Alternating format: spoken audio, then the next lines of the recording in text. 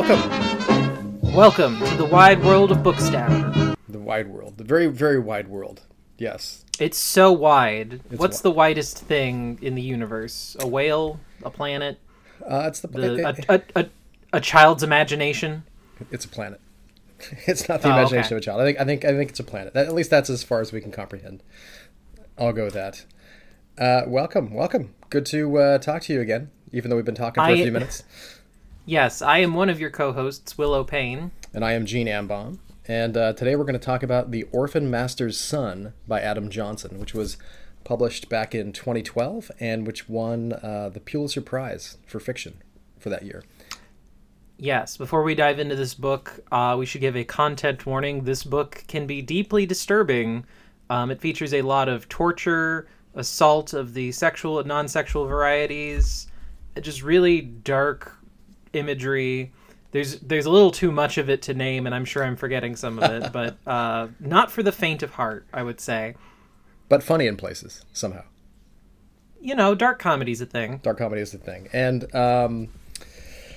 let's see. I mean, a lot of that has to do with the setting of the book, which is mostly in North Korea. But let me see if I can work up a first take book talk of this book. It's the story of a young man. Starts out in his childhood. His name is Jun Do. He is raised as an orphan because his father is the orphan master. His mother was taken away because she was kind of too pretty to be wed to his father. She is never seen in the book.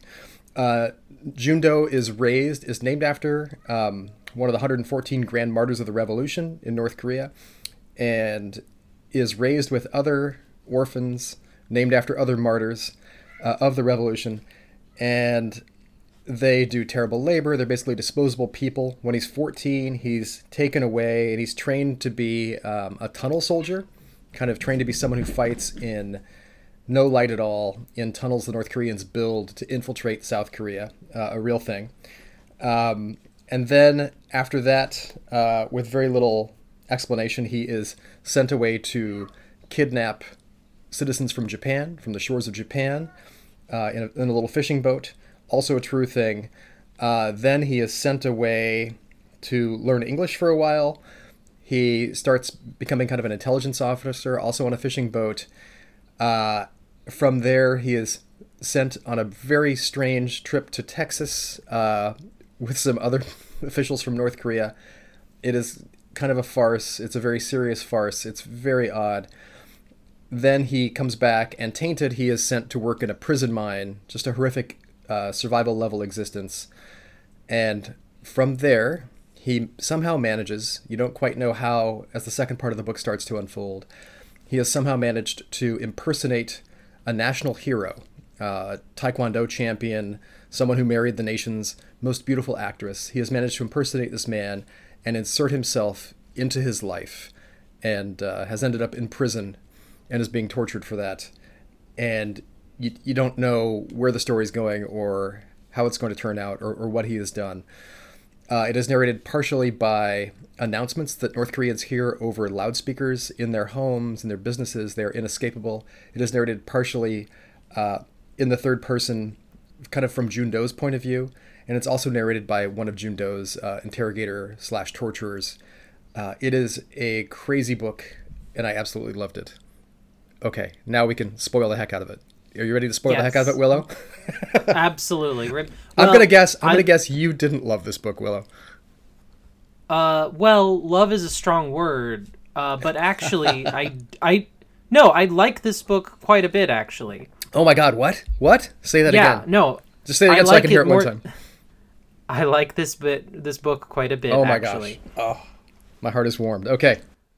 I was surprised to hear that you loved it, only because I think when you started to read it, that was not your reaction. It wasn't because it was so like the beginning part is there's two parts to the book. The first part is called The Biography of Jun Do, and it's about 250 pages of it. I mean, it's kind of less than half the book. And the parts about him being an orphan and being raised as an orphan were just torturous and joyless. Right. I mean, there's a little bit of ridiculousness in the loudspeakers, like coming on, like it's the defensiveness of the loudspeakers that makes me laugh. Like The loudspeakers are celebrating, like the first time you hear them, they are celebrating kind of the winner of the recipe contest for pumpkin rind soup. It's talking about how the U.S. has done all these terrible things to North Korea, including accusing them of cruelty to sharks. And then it has this huge defense of the North Koreans, how they are not cruel to sharks. And how an American woman rode around the world to defect to North Korea.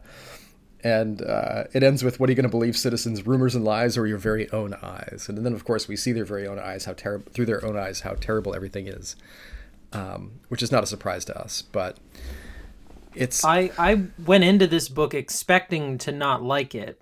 Because I went into it totally blind. I didn't know what it was about. As soon as I realized, like, oh, okay, this is a book about North Korea, because I'm not really into... I don't enjoy nonfiction. I don't really enjoy history. I don't enjoy sort of all of the terrible things. I'm not into like the killing fields. Growing up, we had to read all these, Holocaust books that I wasn't into, because they just are, even though they are of historical importance, absolutely, they are, they're not fun to read. They're not pleasant to read. Right. And this book wasn't exactly pleasant to read either, in that sense, but it didn't feel like homework, which is very important to me.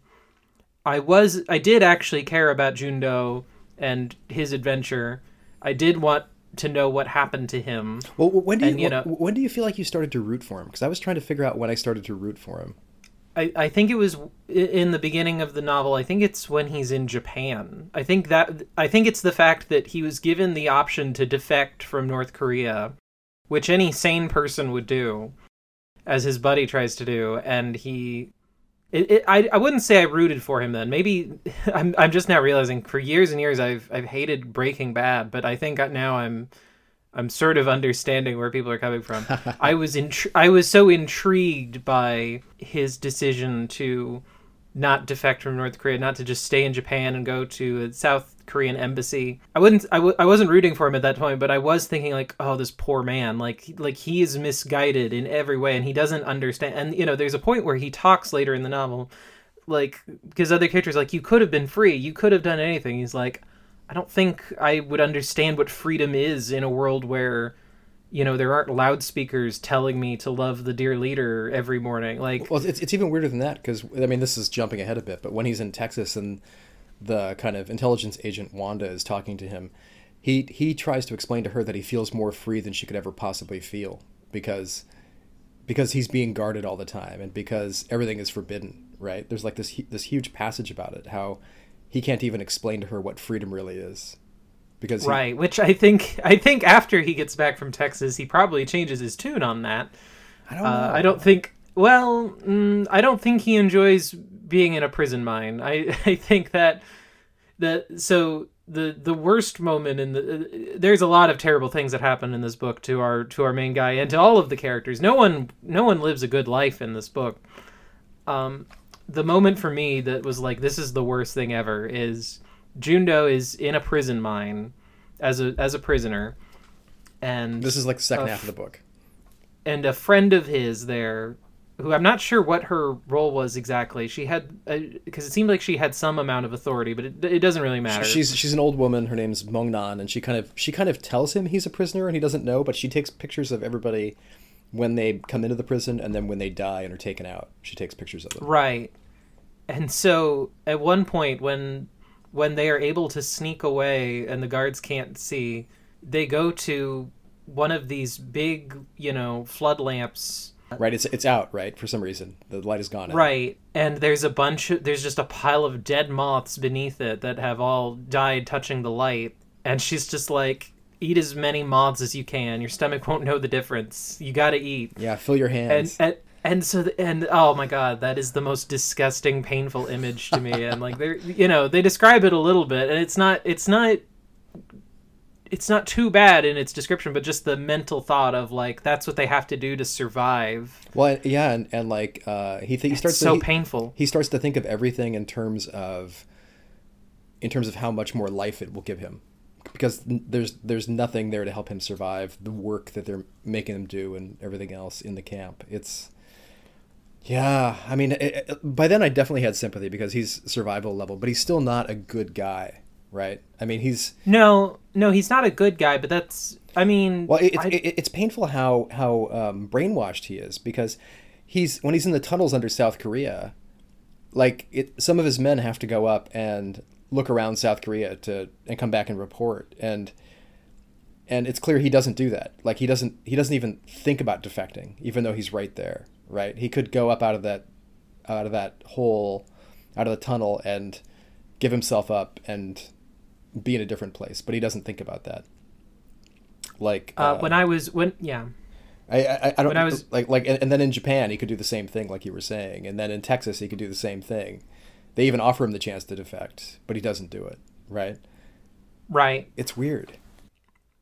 Yeah, when I was trying to explain this book to friends while I was reading it, because it is such a bizarre, winding tale that is fantastical in many parts. You know, it's not really you put it is a farce, a lot of it. Well, it's clearly fantastical. It's clearly unrealistic, right? I mean, I think that's why it's readable, but it feels right. true enough in other ways. So, right, if it was wholly realistic, it would be terrible, I think. For my sensibilities, I just wouldn't be able to get through it. It would just be a slog. But I think the point of comparison I make is like this is kind of the North Korean Forrest Gump. Oh, that's interesting. Yeah, it's not quite that ridiculous, but it is that ridiculous in parts. Yeah. It is kind of that ridiculous, though. He does end up married to... Well, he ends up impersonating the man who is married to, like, the top actress in the country. Right. That... Like, even Forrest Gump doesn't do any... Like, the best he ever got was meeting the president. Let's make a sequel to Forrest Gump where he marries the president. That could be exactly the tone for a movie version of this. Yeah. I mean, it's I could see that. Like, just a... silly kind of celebrating his triumphs, like he's done all these things, and then the loudspeaker comes on and kind of talks about how great everything is going, and then of course every scene puts the lie to the loudspeaker, right? Like when the loudspeaker, what's weird is, well, there's so many weird things about this book. Like, it's an incredibly weird book, but it's so interesting the way things unfold. It's not meant to be believable per se, but it is. You can swallow it, you can digest it for the purposes of the narrative, you know. Well, I love there's little details in the front that kind of come back to serve the end of the story later. I mean, it's clear that Johnson worked on this for so long, and just, I mean, I know he did a lot of research. I know he went to North Korea as a tourist as part of that research, and like I had never heard that dogs were illegal in Pyongyang, the capital of North Korea. It's a very, very strange little thing like that. But like when, like the details bring it to life. Like when Jundo is the tunnel rat and he's in the tunnels under South Korea, and his men go up and they come back and they talk about how strange South Korea is because like there are machines that spit out money, and there are people who pick up dog shit with their hands and put it in bags. It's like you don't know what that means until later when you've seen dogs throughout the book, right? Like you don't know how strange that is, but it's kind of a little detail. And the other thing that I love is like all the orphans are named after martyrs, and the martyr that he's named after is Bak Jun-do, who's a man who hung himself out of loyalty to prove his loyalty. The guy killed himself, basically. I mean, it's a crazy like ass backwards society. We already know that, right? But you have to make it live in a way that's both human and ridiculous to make this book work, and it's brilliant the way Johnson does that to me. And here, you know, part of the problem is that we don't know a lot about North Korea, right? Because it's impossible to know anything about what's going on there. But from what we do know, regardless of what Adam Johnson is writing, like there is some ridiculous stuff happening there that in any other nation would seem comedic to some extent. Like, there was a comics journalist. I have no idea who this person is, but I read a comic by a comics journalist who went to North Korea. This was probably over a decade ago before this book was written. I think it's called Pyongyang, and it's by Guy Delisle. It was published by Drawn and Quarterly, that one? Probably, yeah. Thank you, librarian. You're welcome. It probably was that, but I remember there's a part where, because he's on this sort of guided tour that is like a Disney ride, and at the end of it there is like an animatronic version of Kim Jong Il, right? Uh-huh. That and he's just like, are they for real? Do they think that, like, because they're the people there on the door are like, there he is, there's our leader, Yeah. and he's like, what? What do you mean? That's not a real man. It's such a great book, and he was there for months. I think he was working for a French animation company with North Korean animators, working on a French cartoon, basically. Believe it or not, like the North Korean animators really undercut the price of everywhere else in the world. And yeah, that book is totally worth reading. It's great, and I saw him speak about that book a little bit at TCAF one year at the Toronto Comics Arts Festival, and he showed pictures of his time in North Korea, and he's like, you think there's like no cars on the road, but this is like, there's traffic, and he would show the things that were like, it's much more like on the surface level, kind of like the West than you're led to believe. And I think Johnson doesn't give us that sense much at all, right? Like the weird portrait Johnson paints, it's always from the point of view of someone either at the bottom or the very top, right? Right. And so it's not really an overview of that society. It's neither a defense nor a condemnation of the way normal people live. It's not even an exploration of the way normal people live in North Korea, really, unless you count the fisherman and the fisherman's wife, kind of her desperation after her husband defects to South Korea. That's really the only kind of, I don't know if I would say middle class, but the kind of the average. Well, something that complicates those is the time period, though, I think. Because I'm not sure exactly what years this story is set. I would guess it's set in the late 90s. Yeah, and so I think that to some extent, whatever Guy Delisle's experience was, probably wasn't at that exact time period, right? I think it was right around then, actually. I think, unless I'm wrong, I think Kim Jong-il was still the leader of North Korea in Delisle's book. Right. Yeah. That sounds right to me. Yeah. So it was kind of the same era, anyway. Well, okay. So yeah, there's a lot to be said about the accuracy of this book maybe not being the best, and that's fair. We could interpret it as, a brand new setting, if you will, for our purposes, which maybe that's not fair from a I don't think it's fair, because I think Johnson did a lot of research to capture something about life in North Korea, and I think he did a really. I mean, I will put it out there based on the criticism and based on the praise this book has gotten, that it's fairly accurate in its depictions, right? But it's also limited in its depictions. Like, I wouldn't want to give anybody the sense that, like, if you want to know what life is like in North Korea, for the average person, you should read this book. It is fantastical, but it does give you some sense of both the ridiculousness and the seriousness of living under that regime, right? Right. I guess where I'm coming from is that, and this is a very privileged position, I realize, is that I don't really care about the accuracy of the book, because I enjoy it so much as this just sort of haunting experience. I totally understand what you mean, and I would agree with that. Like, I wouldn't use examples in this book to tell anybody what I think North Korea is like, necessarily. The book is itself, right? Yeah. It's kind of like how Quentin Tarantino is making these movies that are technically about history, but then he just makes up his own ending where it's like, oh yeah, we just destroyed Hitler in a burning movie theater. Right. It's like it's not a historical, it's not an accurate movie. You should not watch it in history class. It is a movie that involves people who really did exist. Yeah. I'm trying to think about that fishing boat now. Let's talk about, so he's a tunnel rat, and that's not really explored in detail. And then he's taken off. He's taken off, sent to learn English, which is kind of a farce. He just basically records English on a manual typewriter as he listens to it. Right. He is. He's rewarded by going to language school for having successfully turned in his turncoat comrade who was trying to defect in Japan. So he is rewarded with language school, because that's sort of seen as easy work, I guess. Well, why is he sent on those missions to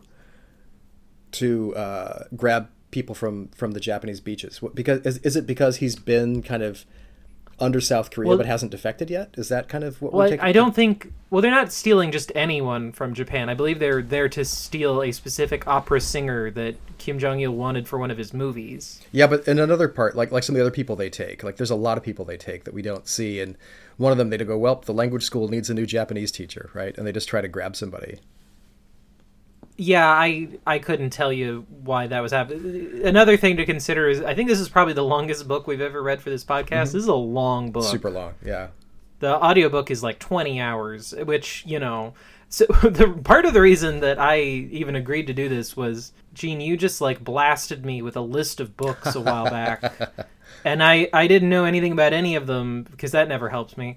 So I just put a hold on all of them at my library because they were all like 1 month out, and so every time one became available, I just started listening to it, and within an hour or so I would determine whether or not I was interested in any of them. And this one I just kept listening to, and it worked on me. It totally worked on me. Well, and this was on my list because I've had it sitting on my shelf since it came out, and my wife read it around that time and really, really liked it. And I think she's disturbed. I was trying to talk to her about it this morning when I walked her to work, and she thinks it's weird that I think the book is funny because I think her memory of it is just the tragedy of the book. Right. And that's kind of how I was experiencing it too, was that when I was reading the funny parts, because there are parts that are supposed to be funny, mm-hmm. the radio transmissions that, everyone gets, like clearly those are meant to be funny, but depending on the way you read this, you may not be receptive to that. It's not that you didn't understand, it's that you didn't, like, I personally didn't laugh at really any part of this book because I was too busy, while they're talking about, like, North Korea is the kindest country to sharks. Like, yeah, that is humorous, but I'm still focused on all of the terrible things that are happening where it's... Yeah. I've read enough about the bad parts, I guess. I'm more familiar with that. So when those funny things came up, I was just laughing at them. I think there was only one part that, to me, because I think a lot of that stuff, even that line of North Korea is kind to its sharks, like, even though I understand that that's absurd, there was a part of my brain that's like, but is it so absurd that they wouldn't say it? Which says a lot about me. I was willing to believe that could be a thing that they were willing to say. There's a part very late in the novel where I was like, okay, well, they would never say that. This is clearly ludicrous. Which is where on the radio broadcast they're talking about Jundo in his new life as the imposter Commander Ga, and this radio broadcaster is describing, like, will he or will he not be able to have sex with the actress, Sun Moon. Their story, the story of Ga and Sun Moon, becomes this like love story. It's being told over the loudspeakers in the second half of the book, right? Right, and there's an entire paragraph that is given to where this guy, using propaganda speak, is describing how, like, Commander Ga's patriotism will wash over Sun Moon, and it's clearly like smut description, but replacing all of the explicit words with words like patriotism and camaraderie and what is the... You should go listen to some of those like North Korean North Korean news broadcasts or North Korean announcements on YouTube. Like the tone of them is like da da da da da da da ba da ba da da da da da da ba da ba da ba da ba da da da da da. Like I can understand almost none of them, almost none of the Korean, but the tone of them is hilarious. And so every time I was reading those announcements in the book, I was hearing that da da da da da da da da da da da, right. Which makes it funnier. It's so funny to think that would be told in that rhythm and that kind of very formal announcement style. It just made me laugh so hard. Right. The audiobook has, I would say 3 people doing the readings. There's the guy who is sort of reading for Jundo, and then there is the guy reading for the interrogator, and then there's the guy reading as the announcer. Oh, really? Okay. And that guy does a great job of, you can clearly tell now it is time. He goes, citizens, rush to your window to get ready for the... Oh, that's great. That part, that guy, great job, person who read that part of the audiobook. But yeah, I guess it. Oh, sorry. Go ahead. I would say that it probably does not fit the actual what your description of those broadcasts sound like, but it was very like it was more of a Western propagandist speaking kind of voice, I would say. Sure. And that makes some sense, right? I mean, I don't know how you would capture the rhythm of the syllables in Korean and the way I mean, I think there's my wife says there's a North Korean accent. My wife was born in South Korea, and she says there's a North Korean accent that I can never quite pick up on, but it's just all together. It just seems so ridiculous to me. I'm still trying to in my head answer the question of when I started to care about Jun Do. I think like when he was kidnapping people from Japan, there's a woman who he's told to throw her down and not to the boat and not to deviate from the plan. And when he throws her down, she dies, right? He throws her down from a pier.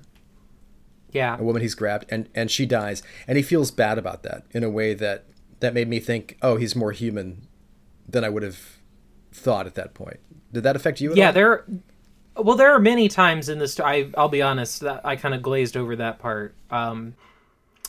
There are many times where he obviously is an empathetic character who, like, he doesn't care about himself. I think he sees himself as someone who, if he died, no one would care. That. And it's very true, right? But he does care very deeply for his friends and all of the women in his life. There's a lot of time, and even just women in the abstract. When he's on this fishing boat, which happens after he graduates from language school, he gets on this fishing boat, and he's obsessed with these radio broadcasts that he's hearing from other boats and these women who are lost at sea. Mm-hmm. And he spends all of his idle hours, sort of imagining, like, how will they survive? Well, and he comes up with, like, a survival plan for them, and he's sort of, in his mind, trying to transmit this information to them as if they'll ever hear him. Right, they're rowing around the world, right? Right. And it's very strange. And one of them rows naked, so the Korean men kind of discuss that all the way through, and they discuss the beauty of these women, and they discuss like beautiful women. And that's when the second mate talks about his beautiful wife, right? Who we see later in the book. Right. And the second mate says something like, he talks about the definition of love, and he says something about how, like his wife is really beautiful. She's the most beautiful person in their housing block. And he knows exactly what she's thinking, and he knows what she's going to say before she says it. And that's the definition of love. And I was like, oh my God, that's so terrible. But it's like, oh, that's a real character moment. That's like some idea. And they all kind of chat about it. And there's an incredible moment on the fishing boat where they come into contact. They're hailed by an American military vessel, by a Navy ship, who boards them and inspects them. And there's a South Korean officer on the American ship who is like, these guys are spies. We got to take them in. We got to, right. They are not in these waters legally. Anything they're doing here is suspect, and they have to be thoroughly investigated. But all of the Americans are just staring at them like, "Oh my God, these poor men!" And they have all these like these Nike shoes they fished out of the water, drying on the deck, right? And they have like some shrimp that's like going bad, and it's an insane situation. Oh, and there's been a fire too, so it just looks like a burned out Hulk, right? Right, and the American, like, one of the officers is just like, okay, do they have a fire extinguisher? I don't think they have a fire extinguisher. Do they have a life raft? They don't have a life raft. And so, like, okay, we need to give these men basic supplies just as a humanitarian thing. Right. And then we'll let them be on their way because they don't want to have anything to do with us. And they never find the listening equipment that Jun Do has on the boat, right? They never kind of find his little secret room with a typewriter where he's typing everything down. Right. That's right. Oh, but then they have to come up with a story that's believable, because the Americans actually take some things, like the picture of Kim Jong-il. They take it from the boat, and they're going to go back. Right. And then you find out the nature of North Korea, where they have to come up with a story that's believable, that makes them heroes, so that they can kind of survive. Like it doesn't matter if it's true; it just matters if it's a good story that's kind of useful, right? Which is repeated over and over again. Right, which is fascinating, and I think the worst part of the whole thing is that they get a life raft, an inflatable raft from the Americans, and they're like, if we come back to port with this, we will be arrested because they'll think we, Right. worked with them in some regard. That just can't be. And so they had to throw it out into the ocean like right after they got it. Right. And they throw the extinguisher away too, I think. Yeah, it's so, to me, that speaks to like a whole nother level of tragedy. That it's like these people have nothing. They are worse than peasants. They are slaves to this tyrannical government and this system that is constantly out to get them. And even the barest things that they need in order to be safe, it's like, if we have these things, then they'll know that something wrong has happened that is not part of the grander plan, and we will all get thrown in prison. And it's worse because the captain of that boat went to jail for like 4 years in Russia for like basically to save his crew from having to go to jail. And when he was released and came back home, like the government had given his wife away to someone else, and he longs to see her again. Right, his dream is to be reunited with his wife, even though he knows they're going to be strangers again later on, which kind of prefigures the situation when Jun-Do meets Sun Moon and is impersonating her husband, right? And they don't know each other, right? But it's like that captain is still he's still existing within this way of life where he's just got to come up with a story now that's not gonna get his men hurt. And so they make the second mate a hero. They say he held off the Americans with a knife and made them all leave, right? And then he's made into a hero. And in the midst of all that is this thing where Jun-Do is hearing voices, and it's like Russian and American and like all these people who are supposed to be their enemies.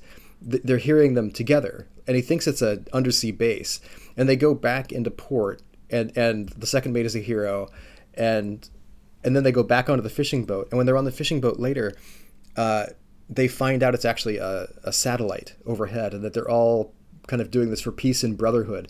And it shatters the second mate's mind so much that night, in the middle of the night, he takes their they have like a Russian-made life raft at that point, and he takes it and he sets off on it to defect to South Korea, right? And that fucks them all, because now they have to have a story of why he's gone. so they concoct some crazy story where the Americans came back and threw him to the sharks because they were pissed at him for being a hero of the revolution, and Jun-Do like jumped into the water to save him, and they give Jun-Do this like shark bite with real shark teeth. They just tear his bicep apart so that he looks the part. And they also give him, this is the same trip, the second trip, they give him all the fishermen have tattoos of their wives on their chests. And it's to reassure the wives so that no one else will sleep with them because the fishermen are gone for so long. And Jun-Do has no wife. And so they tattoo a picture of the actress Sun Moon, who is Commander Ga's wife. She's the most famous actress in North Korea, on his chest. And so when they come back in, like the question is, are the interrogators going to believe the story that Jun-Do jumped into the water to save the second mate from the sharks, or are they going to throw them all into prison? And it's very clear that the interrogators don't believe the story, but that they think it's useful somehow. And it's useful because there's a mission to Texas coming up where they're going to send Dr. Song, who was on the boat snatching Japanese people off the shores of Japan with Jun-Do before. This guy, Commander Book, who's the kind of chief procurement officer for the entire nation of North Korea, and like basically a Dr. Song's driver who's going to impersonate some kind of minister from North Korea, and they send them all to Texas. And Jun-Do is sent too, not just because he speaks English, but because he can use this story of American aggression to embarrass the Americans on the trip. And that leads to the next part of the book, right?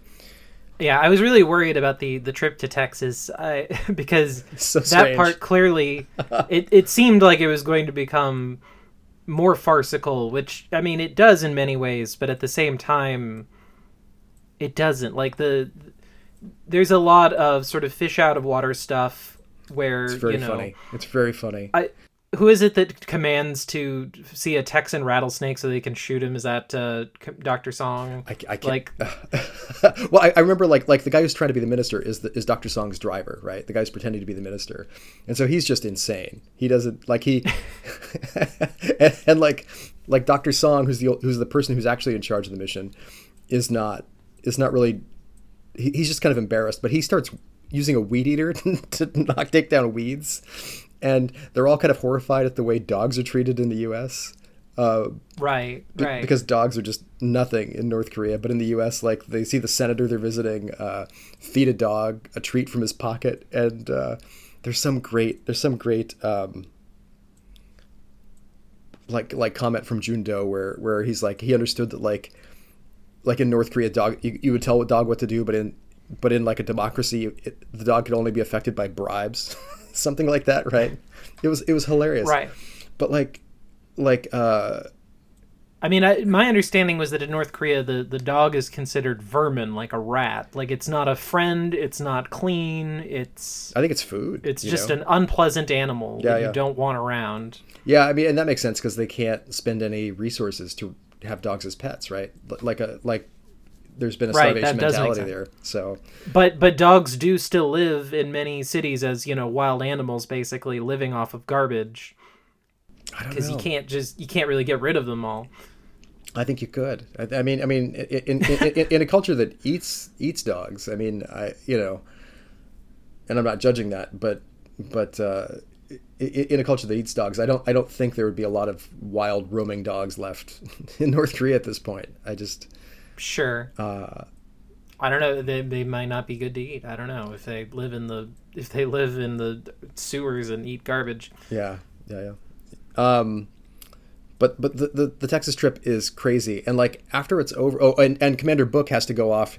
He's got to get from Texas where they land to Los Angeles, buy $300,000 worth of DVDs, and get back in 24 hours, so they can. Right. So when they go back on the plane is just loaded with DVDs and motorcycles and stuff, and I did like the ongoing joke where they're like, "Hey, Jun-do, you want a movie? You should get a movie. You'll thank me later."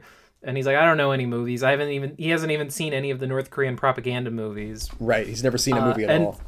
So he's like, "What movie should I get?" And Comrade Byok is like, "You should get Casablanca.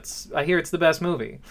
And he's like, "Have you seen it?" He goes, "No, I don't watch black and white movies. No one has seen Casablanca, but they all have heard of it," which I thought was really interesting. What was the there was a part of the Titanic is the only movie from the West any of these people have seen. Everyone knows Titanic as a point of reference, which I think is amazing. Koreans love Titanic. Love that idea. Koreans love Titanic so much. That sets it in time too. That's the mid to late 90s, like after Titanic came out, right?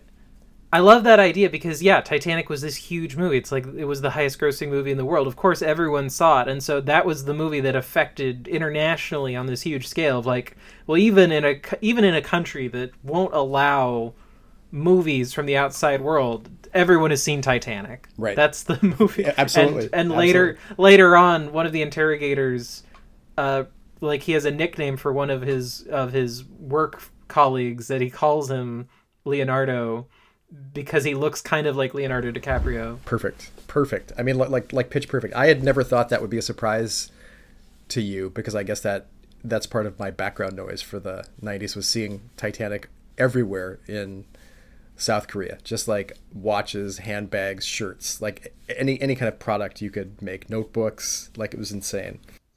Well, yeah, and I mean, that's a total difference between me, is that I have no relationship to Korea or any East Asia. Like, I've never left the United States.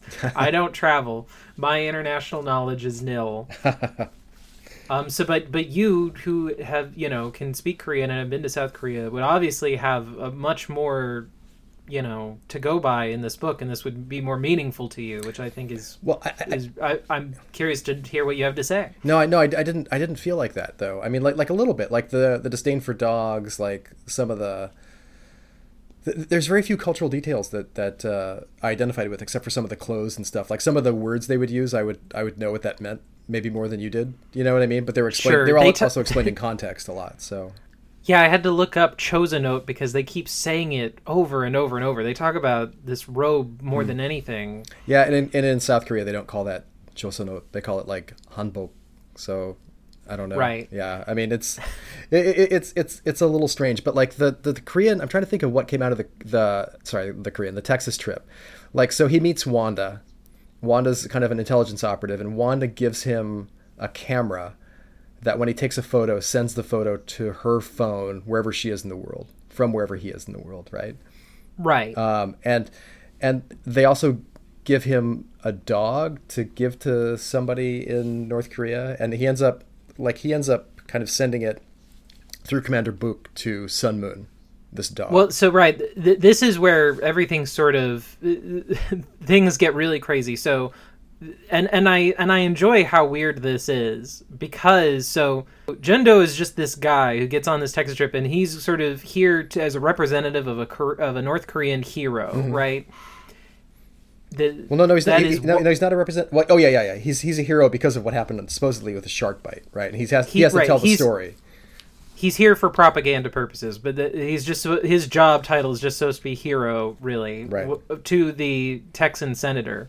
But he has this tattoo of Sun Moon, this famous actress, on his chest. Right. And at one point, he takes his shirt off because all of the women want to examine his wound and treat him medically. The senator's wife, has medical training, right, and like this wound is clearly infected and it's all wrong, and she's got to give it stitches, and so she's treating it, and they see this tattoo and they're like, "Who's this woman?" And he lies and says, "This is my wife," because he knows that's the custom. Right. And he's describing what little he knows about Sun Moon, and he calls her by name because he's like, these Americans don't know who this is. They don't care. Right. They just want information, and so he's lying that he is married to this famous actress. Or that she's his wife. Right. And then at this point, we don't really know who Commander Ga is in this story. That's a name that we're not really familiar with. We know that he is a famous person who is married to Sun Moon. Well, and we also know that he's rid the army of homosexuals. Right, this is true. He's a Taekwondo master, and that he holds the golden belt. That's right. He beat Kimura in Japan. Yep. So Taekwondo. So he's just rambling with what little he knows about Sun Moon because they're asking about his wife, and he's just trying to sort of be social. And so he's sort of forming this half-cocked story, and he's like, "I'm not a very good husband, or I wish I was better." And they're like, "No, honey, you seem like a kind, caring man." But then Wanda goes and runs some information. It's like, "Oh, this isn't Jun-do Pak. This is Commander Ga. Right. That's who is married to Sun Moon. This is all a ruse."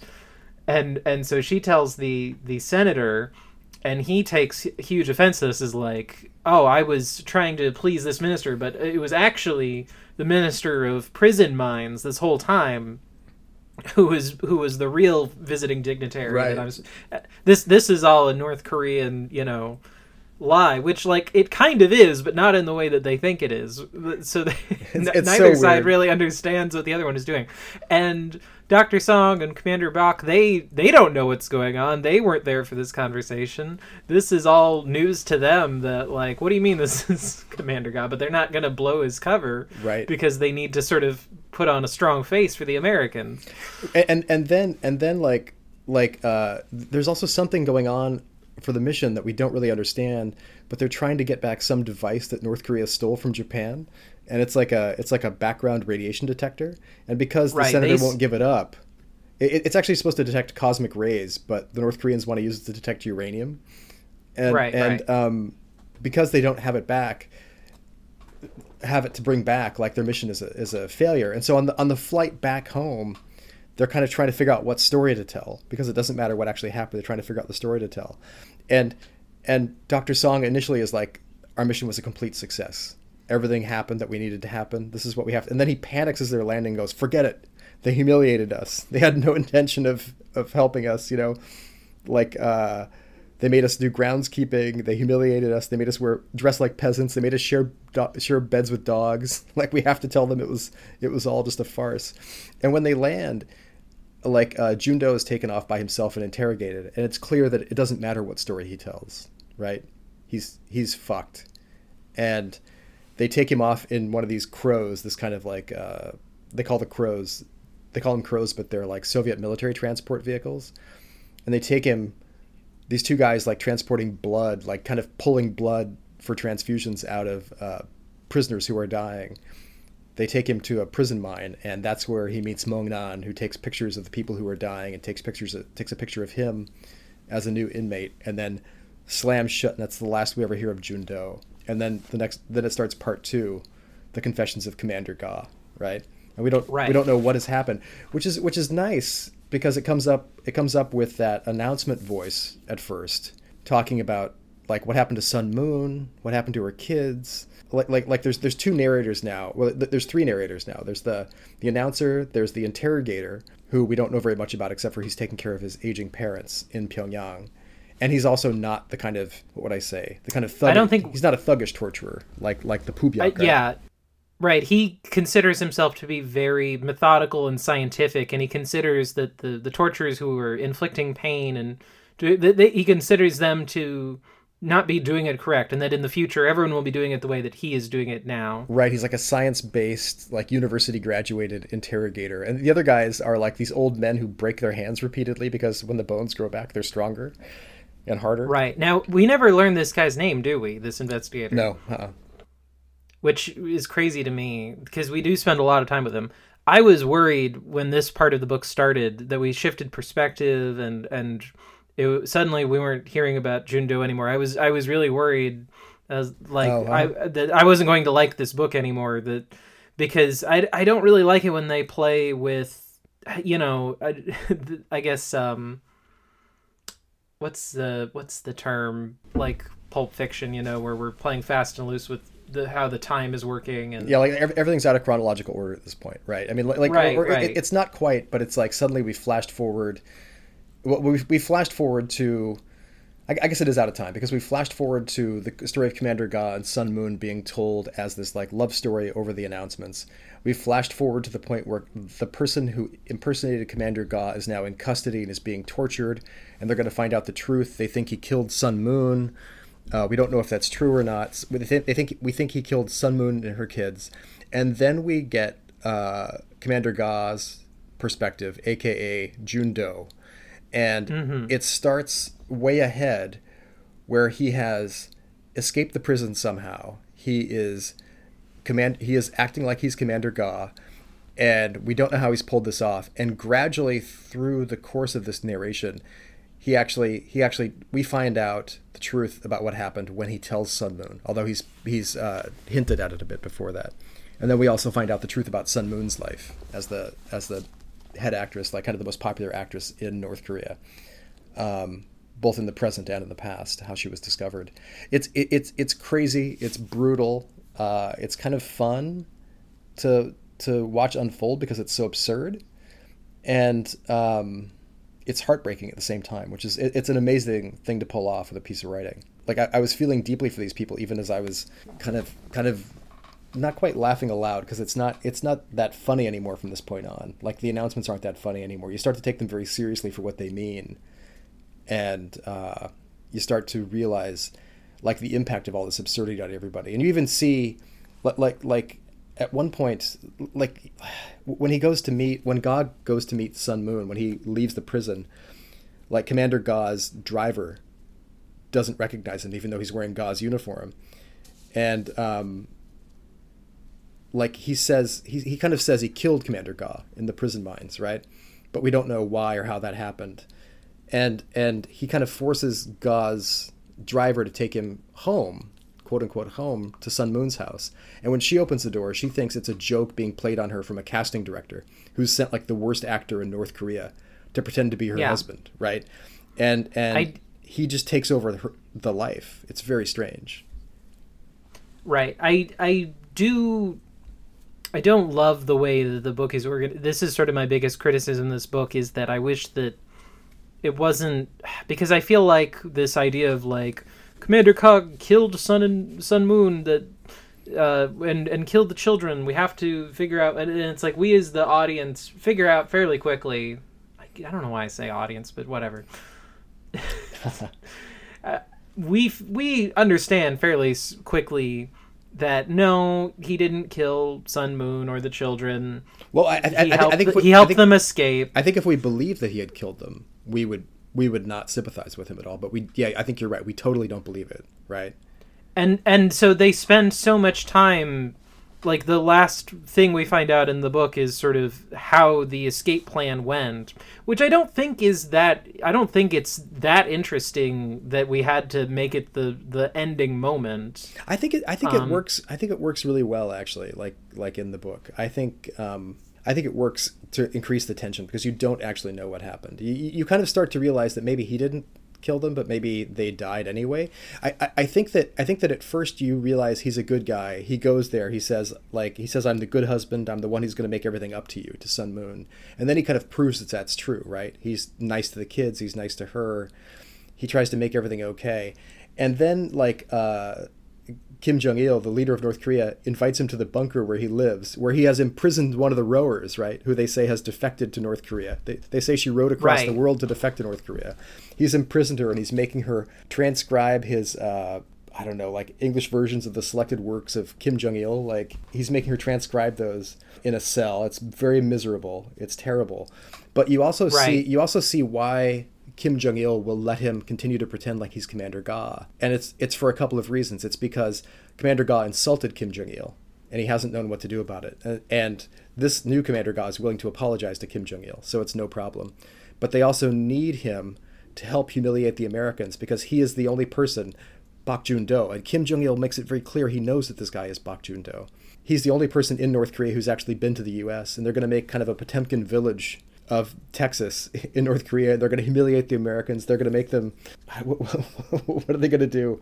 It's so funny. They're going to make them like shoot eels and shoot snakes. And they're going to they have this like insane cattle brand that's like 3 feet long. It says property of the Democratic People's Republic of Korea. They're going to and Kim Jong-il gives him they want to outdo the Americans and everything. So he gives him a 46 caliber gun that they've handmade. Right. And He's like, here, we're going to make bullets. We haven't been able to make bullets yet for it, but it's a 46 caliber gun. The Americans are going to feel inferior, right? It's so silly. It's so silly, but it's so deadly serious at the same time. Right.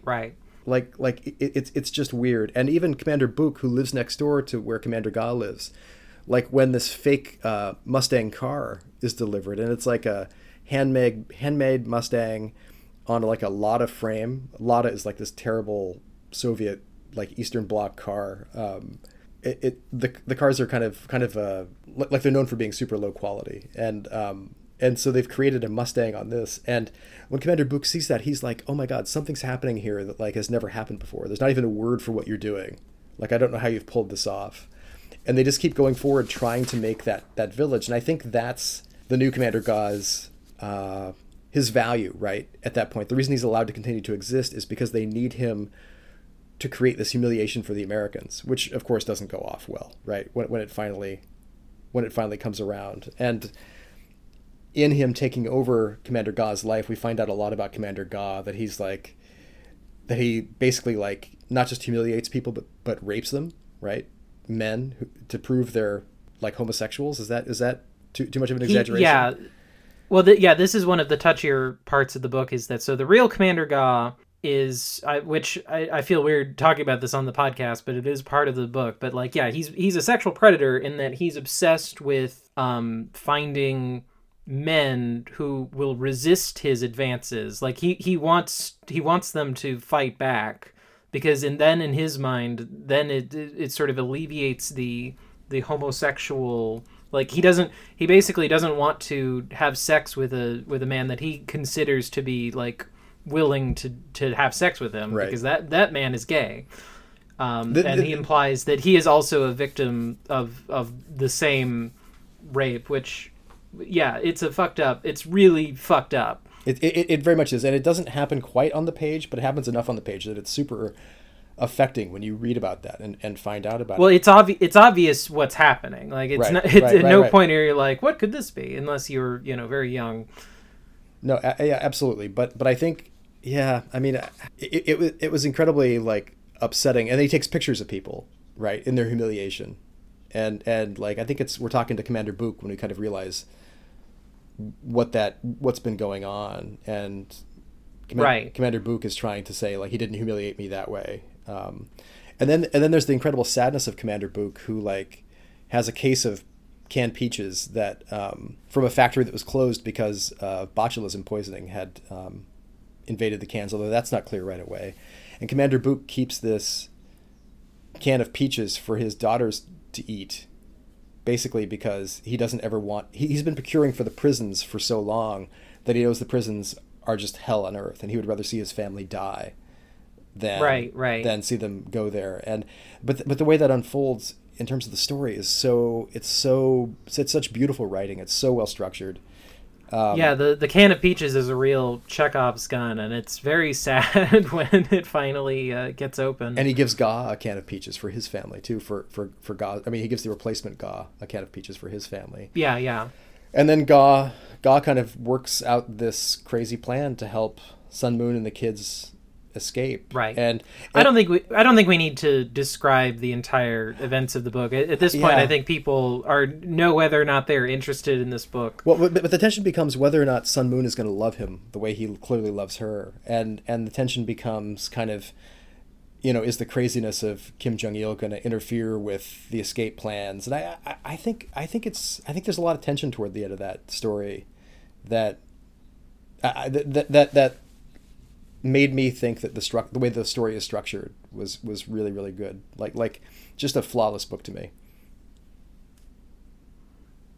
Yeah, I wouldn't say flawless, but I did enjoy it. I don't know if I would recommend it to people. It kind of depends. Oh, really? On a lot. Well, it's because it's such a weird.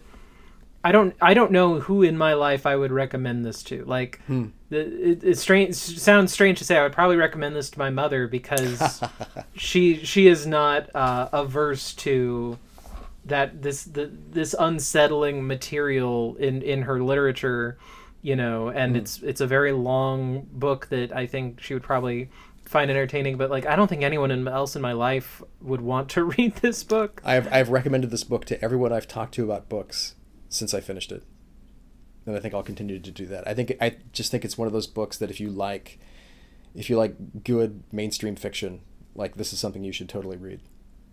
I think that is a major difference between us and the nature of recommendation. That I because you can like good mainstream fiction, and this still is like, because if you what are we calling good mainstream fiction? I don't know. That is an empty definition right there. I will say that that's probably one of the only mainstream fiction works I've read lately, so I have to recommend it pretty hard. So, that's another thing. I'm not sure what mainstream is anymore. Like, unless you're just on the New York Times bestseller list. Well, it's not like the werewolf fucking book we read before is not a piece of mainstream fiction. You know what I mean? Like, sure, I'm not calling that mainstream by any means, but at the same time, it's kind of like when rock music stopped being rock music, and everyone was like, "I'm into indie rock," but indie rock became the mainstream, which isn't what indie means, right? Mm-hmm. So yeah, I don't know.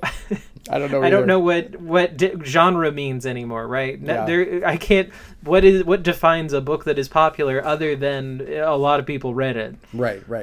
Well, I think I would recommend this based on just the structure of the story itself. I think I'm probably terrible at giving trigger warnings ahead of time, so I'm kind of listening to you on that. Oh, that's an interesting thing. Maybe I should mention when recommending this book. I think people would be fascinated by it just because it takes place in a totalitarian state, and it's kind of both serious and ridiculous in terms of what it shows about that totalitarian state. And I think it's also a look inside North Korea, even if it's not a particularly real look inside North Korea. I think there's value in that. So I think it'd be of interest to a lot of people I know who read like fiction and nonfiction. Although I'd have to really stress that it's not nonfiction. In many ways, I think of it as being like a fairy tale, right? It even though it is about, a real terrible nation in our real world, and not all of it is real, but enough of it is probably. But it's this, it's kind of this weird rags to riches story that is then filled with heartbreak and sacrifice, and it's a dark fairy tale, because no one could have the life that Jun-do has. It's impossible. Yeah. But there's something beautiful about this idea that this guy came from nothing, and and built himself up this way, and he doesn't know his own self-worth, and he doesn't is he the hero? Can he save the princess? Is she a princess anyway? Right. I mean, right. And he has this great adventure in spite of everything about both himself and the world that he lives in. I don't know what else to call it, other than a fairy tale in that regard. I think that's worth saying. Yeah, I think it's good. I think it's a great place to stop talking about it too. But I think that's why I like it so much, because I think if it wasn't a fairy tale, it would just be a really sad, ugly book that I would throw away. Yeah. I mean, if there was no hope at the end of it, I think it would be entirely miserable. But it pulls it off. It pulls it off in a great way that had me really deeply caring about what happened at the end of the book, and just being wowed by both the writing and the structure. So, yeah, if the listeners at home have any other sad, meandering books about North Korea that they would like us to read, feel free to send that recommendation to bookstabberpodcast@gmail.com. Boy, do I not want to read another book about North Korea for a while. No, I don't either. Yeah. And so what are we reading next time? We're reading a bunch of Moon Knight comics, apparently. Yes. That, the names of which I don't have in front of me, but I'm sure you do. No, I don't. But we're reading several recent Moon Knight graphic novels. So, or collections of monthly comics that have been turned into graphic novels. By the likes of Jeff Lemire and Cullen Bunn and Brian Wood. It'll be good. It'll be fun. Yeah, hopefully. I've spent this past week just playing Elden Ring for listeners at home, which just came out last Friday. I heard it's good. Is it good? Is it as good as they say? Oh my God, it's incredible. What are you playing it on? It's so good. I bought a PlayStation 4 just to play this game. Oh no! I don't care about it. No, it's worth it, honestly. All right, well let's turn off the recording. We'll talk about that for a while. Okay. All right. Have a good day, everyone. Keep stabbing, folks.